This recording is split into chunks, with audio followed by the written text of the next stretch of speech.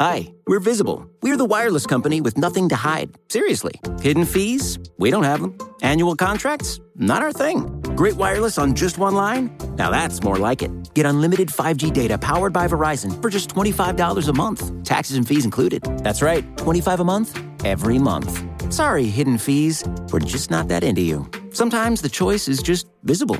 Switch today at Visible.com. Rate with service on the Visible plan. For additional terms and network management practices, see Visible.com. What does it take to be an entrepreneur, and how is it changing in our ever-evolving business landscape? This is Scott Galloway, host of the Prop G podcast and an entrepreneur myself. Right now, we've got a special 3-part series running all about the future of entrepreneurship. We're answering your questions on work-life balance, how to raise capital for your business, and more. Because when you're an entrepreneur, it's always important to look ahead at what's to come. So tune in to the Future of Entrepreneurship, a Prop G Pod special sponsored by Mercury. You can find it on the Prop G Pod feed or wherever you get your podcasts.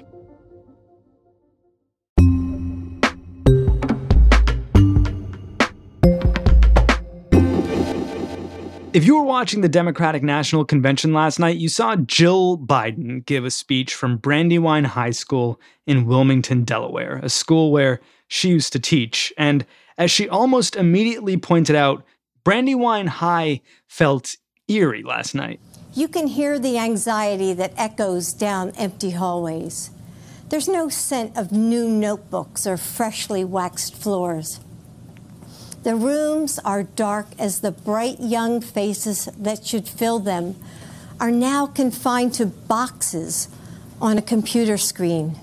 High schools, elementary schools, and colleges across the country are facing some really difficult decisions right now. Keep kids at home where they don't get to really socialize, where they might fall behind because of a digital divide or a lack of supervision or a lack of meals. Forgo millions of dollars in tuition and housing needed to sustain massive institutions, or bring them back too soon. One of the biggest universities in the country to open during the pandemic just offered a case study in the latter. UNC at Chapel Hill opened on August 10th. Within a week, over 100 students tested positive for COVID, with another few hundred quarantined, and the school had to walk back its reopening and move all classes online. Mississippi reopened its public schools, and within week 71 of 82 of its school districts were reporting COVID-19 cases, with over 200 teachers testing positive and with over 2,000 now quarantining.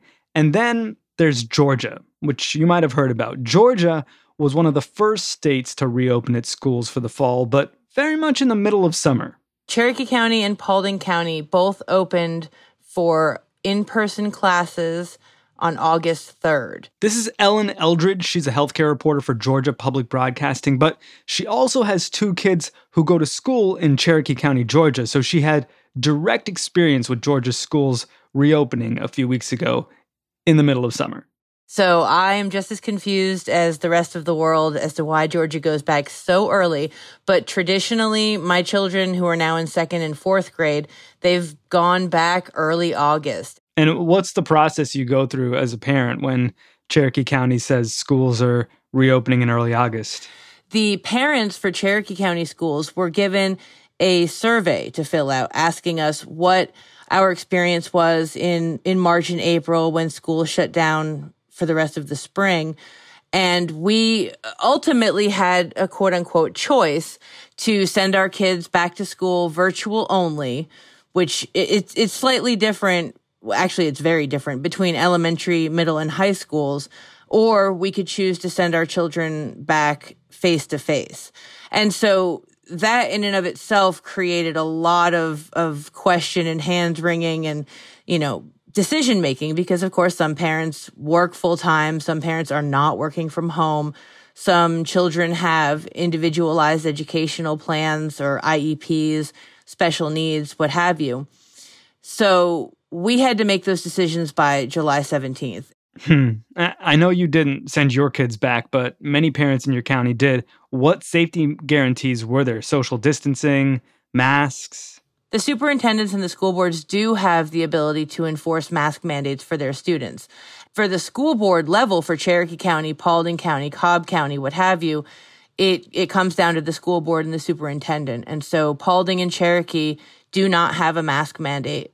So no mask requirement, even though the CDC guidelines pretty clearly advise masks. The mask issue, in terms of why they did not enforce a mandate, came down to a question of personal choice. A lot of parents said that there were students who would not be able to wear a mask or who would just choose not to follow the rules. It really is kind of hard to understand why they're holding fast to not mandating masks when the health experts and the CDC are saying so clearly that they do help. But ultimately, it comes down to personal freedom and the people who feel very strongly about that. Tell me how the world comes to be aware of what's going on in these two school districts and in particular two schools there, right? Yeah, I think that because Georgia was one of the first states to open, if not the first state to open for business, and we had school districts planning to return not only to school, but to in-person school, the eyes of the nation were already upon us. But also, when we returned to school, we had these pictures go viral right away. A group of seniors, all smiles, guess what? Posing for the picture. The only problem, no mask, no social distancing. They were criticizing the school district for taking such a photo being so close together and without masks. And Paulding County, very similar thing. One of the students decided to take a photo in the hallway, just showing the conditions. So the student was in the hallway it looked like any other day in high school, except the fact remains that we are in a pandemic. Students were not wearing masks. There was no social distancing.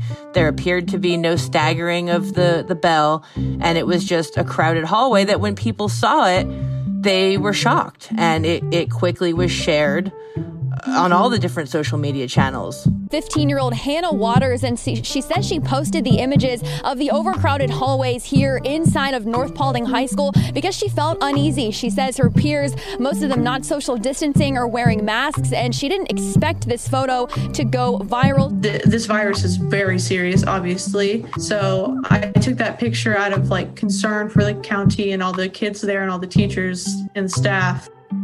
So what happens after these photos blow up and are seen around the world? The leadership at North Paulding High School, they weren't particularly thrilled that the school was getting so much attention for such a negative kind of thing. And the powers that be at the school, I guess it falls on the superintendent and the school principal, they decided to suspend 2 students who had shared photos that went viral showing crowded hallways, saying that taking and posting those photos was a violation of the existing social media policy, saying that you can't share photos of students without their permission or something to that effect. But obviously the public backlash came because it was being enforced in this moment because of the public and nationwide embarrassment and the attention on the school. So just to be clear here, instead of saying, oh, we made a mistake, we should have adhered to CDC guidelines a little bit better, we should have protected these students, our teachers, they punish the students who share the photos? That is what happened. And there's been a lot of criticism as well saying, and I certainly remember from my high school days, if you wear a t-shirt with an expletive word on it, a curse word on it, or you wear a spaghetti strap halter top or something, they're going to enforce dress code. But yet they're saying that they would be unable to enforce a mask mandate in schools. How did the school counties, the state, the country react to that? Yeah, it didn't go over well when they tried to suspend students for sharing just the truth of what was going on, what the situation was the first day, really, back in school. I firmly believe that it was the national attention and the public backlash that made the superintendent and the principal decide to cancel the suspensions and allow the students back in school. The whistleblowing teenager who was suspended for posting images of jam-packed hallways at her high school told me the principal is now lifting the suspension following an outcry of support. He apologized and he deleted the suspension, so there's no, I can go back to school on Monday. Do the schools change their policies on mask wearing, social distancing, staggering hallway traffic? They've most certainly not changed their policy on a mask mandate. Really? And in Cherokee County, it's the top story on the local TV news station here, because Cherokee County, even though it's technically outside of the metro Atlanta area, we're farther north, Cherokee County is still making headlines because now I believe it's more than 2,500 teachers and students currently quarantined. Paulding County is currently reporting just over 50 cases of positive coronavirus tests within their school district. So that means that we've got classrooms where half of the students are out. They're trying, they wanted to go back to school face to face. They wanted their in-person instruction, but because of the transmission of the coronavirus, they're now in a situation where they're trying to keep up from home. And the teachers have to have double the work, if not more, because they've got to keep up with their in-person students as well as those who are now quarantined at home. How is that being justified? COVID is spreading, schools are open, still no mask mandate. A lot of the language, even from the superintendent in his emails to parents, it seems contradictory because it sounds like out of one side of their mouths, they're saying, get ready for schools to close. And the other side, I believe that they do want to stay open, that it is important for students to see their teachers and to be in person. But it seems like everybody is just waiting for that tipping point when the schools will close down, although the people in charge of making that decision have not said that that's going to be what happens or when. Just the optics of this situation where you had packed hallways, no masks, no social distancing, group photos, suspensions of the students who spread the word, then recalling those suspensions, and then having increased community spread in these respective counties. That to me just feels like a disaster. It just feels like a lot of drama that could have been avoided. I cannot say I disagree that the drama could have been avoided, but I can also tell you that in Cherokee County here, we do have a group of parents and supporters, school board members, who are part of a group dedicated to staying positive, as it were. And I reported myself, they held a positivity rally to support the teachers and the board for staying in person. This group of parents, they're going around creating chalk drawings outside the schools. Are the chalk drawings of dead bodies? No, Sean, they are not. The chalk drawings are saying, we support our schools. And of course, there's people who criticize that, calling it toxic positivity, comparing it to the meme of the dog magical in the room thinking. On fire. Yeah, magical thinking. There's certainly something to be said for seeing the bright side. But yeah, we're living through a pandemic. And while evidence is showing pretty strongly that younger people, for the most part, are not as seriously affected by COVID-19, it spreads. Children, young people are very capable of spreading coronavirus. And that means that those people in our society who are more susceptible are going to be more likely to get it and suffer the consequences. And some of those consequences include filling up the emergency rooms and the ICUs.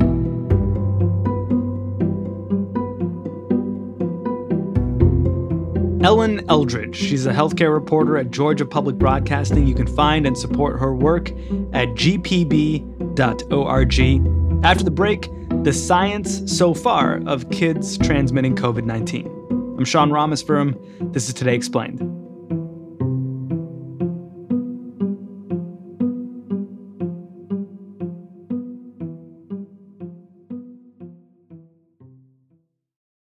Hi, we're Visible. We're the wireless company with nothing to hide. Seriously. Hidden fees? We don't have them. Annual contracts? Not our thing. Great wireless on just one line? Now that's more like it. Get unlimited 5G data powered by Verizon for just $25 a month. Taxes and fees included. That's right, $25 a month, every month. Sorry, hidden fees. We're just not that into you. Sometimes the choice is just Visible. Switch today at Visible.com. Rate with service on the Visible plan. For additional terms and network management practices, see Visible.com. What does it take to be an entrepreneur, and how is it changing in our ever-evolving business landscape? This is Scott Galloway, host of the Prop G podcast and an entrepreneur myself. Right now, we've got a special 3-part series running all about the future of entrepreneurship. We're answering your questions on work-life balance, how to raise capital for your business, and more. Because when you're an entrepreneur, it's always important to look ahead at what's to come. So tune in to the Future of Entrepreneurship, a Prop G Pod special sponsored by Mercury. You can find it on the Prop G Pod feed or wherever you get your podcasts.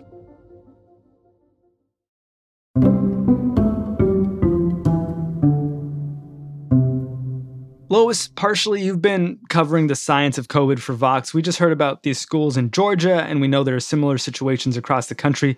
Adding to the confusion are CDC guidelines, which changed after the Trump administration didn't like them. And adding to that confusion, surely, is President Trump himself claiming kids are practically immune to COVID. What do we really know about kids getting and transmitting COVID? Originally, people were thinking that kids might get COVID-19 less often than adults after they were exposed. Most children, we should say here, have mild symptoms. The most common symptoms in kids are a fever and a cough. But there's growing evidence that kids with pre-existing conditions like heart disease have increased risk of having a severe case. And overall, even though kids are less likely to end up in a hospital, if they do get hospitalized, they end up in the ICU at comparative rates to adults. Some kids also have a multi-system inflammatory syndrome, which looks like a rash, and it can end up being deadly. It mimics something called Kawasaki disease. This is pretty rare, but we should also say that we don't know about the long-term effects on children yet. Okay, bottom line, kids get this, kids spread this. Children of all ages can get COVID-19, and experts now think they might play an important role in community transmission. Do we know how much of a difference there is in risks between young children versus, say, adolescents? And can we glean any relevant conclusions about whether we should be opening up an elementary school at one point versus, say, a high school at another? Yeah, that's a great question. And there does seem to be a difference in between younger kids and teenagers, both in terms of how likely they are to get infected and how likely they are to have a severe case if they are infected. It's still on the early side of being able to say much conclusively, but it appears that between the time of middle school, kids start to respond to COVID-19 at about the same rates as adults do. That means that middle and high schools might have different risks than elementary schools. And what does it mean for teachers across the board, I suppose? I mean, that's a big part of the equation here. There's 30 kids in a classroom potentially, but there's only one teacher. And if we lose said teacher, then there might not be anyone who wants to come in and teach the 30 kids, right? The U.S. Department of Education is not publicly tracking COVID-19's impacts on schools, like the number of students who are being quarantined or school closures anywhere. Why not? That's a great question. One Kansas teacher who was really disturbed by the lack of this data created a crowdsourced Google spreadsheet using media reports to track positive cases of COVID-19 associated with schools. And there's some legitimate questions because it's crowdsourced about this spreadsheet's accuracy, but it shows that more than 2,000 students and staff have already tested positive for COVID-19 since early July, and that teachers in multiple states have already died. That is so seriously unacceptable. We're letting our teachers die right now. How should schools and superintendents and politicians be thinking about community transmission as they consider reopening and reclosing and reopening and the potential loss of students and teachers' lives here, Lois? So this is another place that the lack of federal leadership has really crippled our ability to respond to the pandemic. Everyone I've interviewed has said that ultimately community transmission is a huge and probably the most important factor in school safety. But what's safe enough for community transmission is a decision that's being left up to the states. They all tend to look at pretty similar things. Oregon, for example, says that counties must have fewer than 10 cases in 100,000 people. Arizona says less than 100 cases per 100,000 people, as well as other standards like hospital capacity. But basically, this is yet another place where school districts and families themselves are being left to make individual decisions about something that has a collective risk. Are there places doing this well, be they in the United States or elsewhere? Are there like a set of best practices that have been established at this point? You can look at other countries where sometimes data is easier to find than in the US, but it's pretty hard to directly compare apples to apples between countries because there are other measures that have happened at the same time, which makes it hard to tease apart the data. But there's still a definite trend. Countries like Vietnam and New Zealand that have generally done a good job have successfully reopened schools. There are factors that can make reopening schools safer, like mask wearing and social distancing and regular testing and adequate contact tracing, many of which are not things that the U.S. is prepared to do right now. Yeah, it's a grim picture altogether. And that just brings us back to this really tough call that school districts are having to make, right? Bring kids back to school where they can socialize, where they can learn new material, where they can get meals easily, or keep them at home where they experience, who knows, a whole raft of issues that people don't want kids experiencing, be it the digital divide, be it antisocial behavior, be it staying up till 4 a.m. working on a homework packet because all of a sudden you just need to turn it in at whatever time of day, right? Yeah, schools provide a lot of services that aren't just the teaching that happens in the classroom. We've heard a lot about schools provide free lunch for millions of children across the country, and they provide childcare for working families.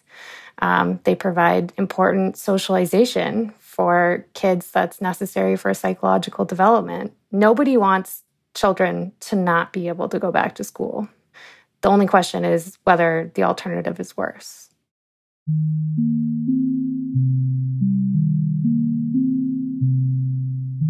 All right, we've heard from a reporter and a reporter who's a parent, but what about the kids? We found one who was happy to chat with us between digital classes this afternoon. My name is Vivian. I'm in 5th grade, and I go to Sixes Elementary in Canton, Georgia, which is not great because it was on national news the first day of school because there was a coronavirus case in 2nd grade, and the whole class is quarantined and stuff. I think there are like 70-something people quarantined in my school. It's crazy. So what's quarantine school like? What's an average day for you like? I wake up, and maybe I take a shower, maybe I don't, and then I get on the computer. But it's hard because, like, on the couple first days of school, I wanted to make new friends because that's what you'd normally do at school. But I really couldn't because every time I would try to interact with people, I would get in trouble for it and say it was disrupting the class. When normally on breaks, you would just be able to, like, lunch and stuff on or recess. You would just be able to, like, talk and make new friends. But on this, you just get off the computer. You can't make any new friends. Yeah. And like, as far as learning goes, how do you find doing division from home, from your room, versus doing it in the classroom? I actually find it harder, but it's weird because I get better grades when I'm here. But I find it harder. I guess I just try harder or something. I don't know. How do your friends feel about it? Have you talked to them about it? Well, most of my friends aren't digital, but the one friend that I do have that's digital, her name is Izzy. She's probably going to watch this tomorrow because she thinks I'm famous. Should we say hi to Izzy? Hi, Izzy. She's going to listen. She's doing digital in the same class as me. I don't really get to talk to her much on digital because, like, we have to, be focused all the time, but I do have her number. So I, play Roblox with her and stuff, but she wishes her parents had let her go to school, but she knows it's for a good reason, kind of like me. My friends who are doing school, like my friend Peyton and Lacey, they've told me lots of stuff about the facts that masks aren't mandatory, and some of them wish they were, some of them wish they weren't. It's different. What would you like to see your school do to keep you safe so you can go back? I think that they should make masks mandatory for students. Definitely make sure you get tested frequently, not a lot, but like every now and again, just to make sure you don't have COVID, because all it takes is one person. I think that the teachers should wear masks mandatory and get tested as well. I think that they should probably have temperature checks every week or so. I need to protect my family. If I don't know what'll happen, and I don't want to know. Well, I think that's the right decision to make, Vivian. I hope you stay safe. I hope your family stays safe. Thank you for making time for us today. Thanks for chatting after school. Bye. Bye.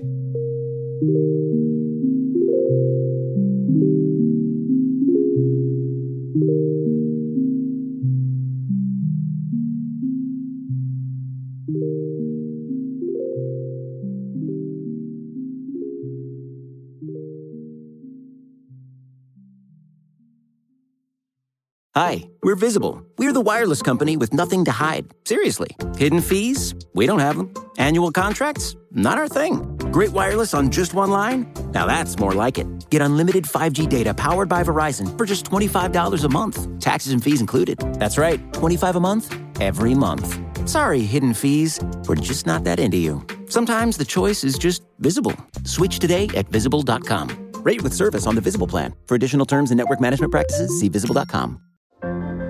What does it take to be an entrepreneur, and how is it changing in our ever-evolving business landscape? This is Scott Galloway, host of the Prop G podcast and an entrepreneur myself. Right now, we've got a special 3-part series running all about the future of entrepreneurship. We're answering your questions on work-life balance, how to raise capital for your business, and more. Because when you're an entrepreneur, it's always important to look ahead at what's to come. So tune in to the Future of Entrepreneurship, a Prop G pod special sponsored by Mercury. You can find it on the Prop G Pod feed or wherever you get your podcasts.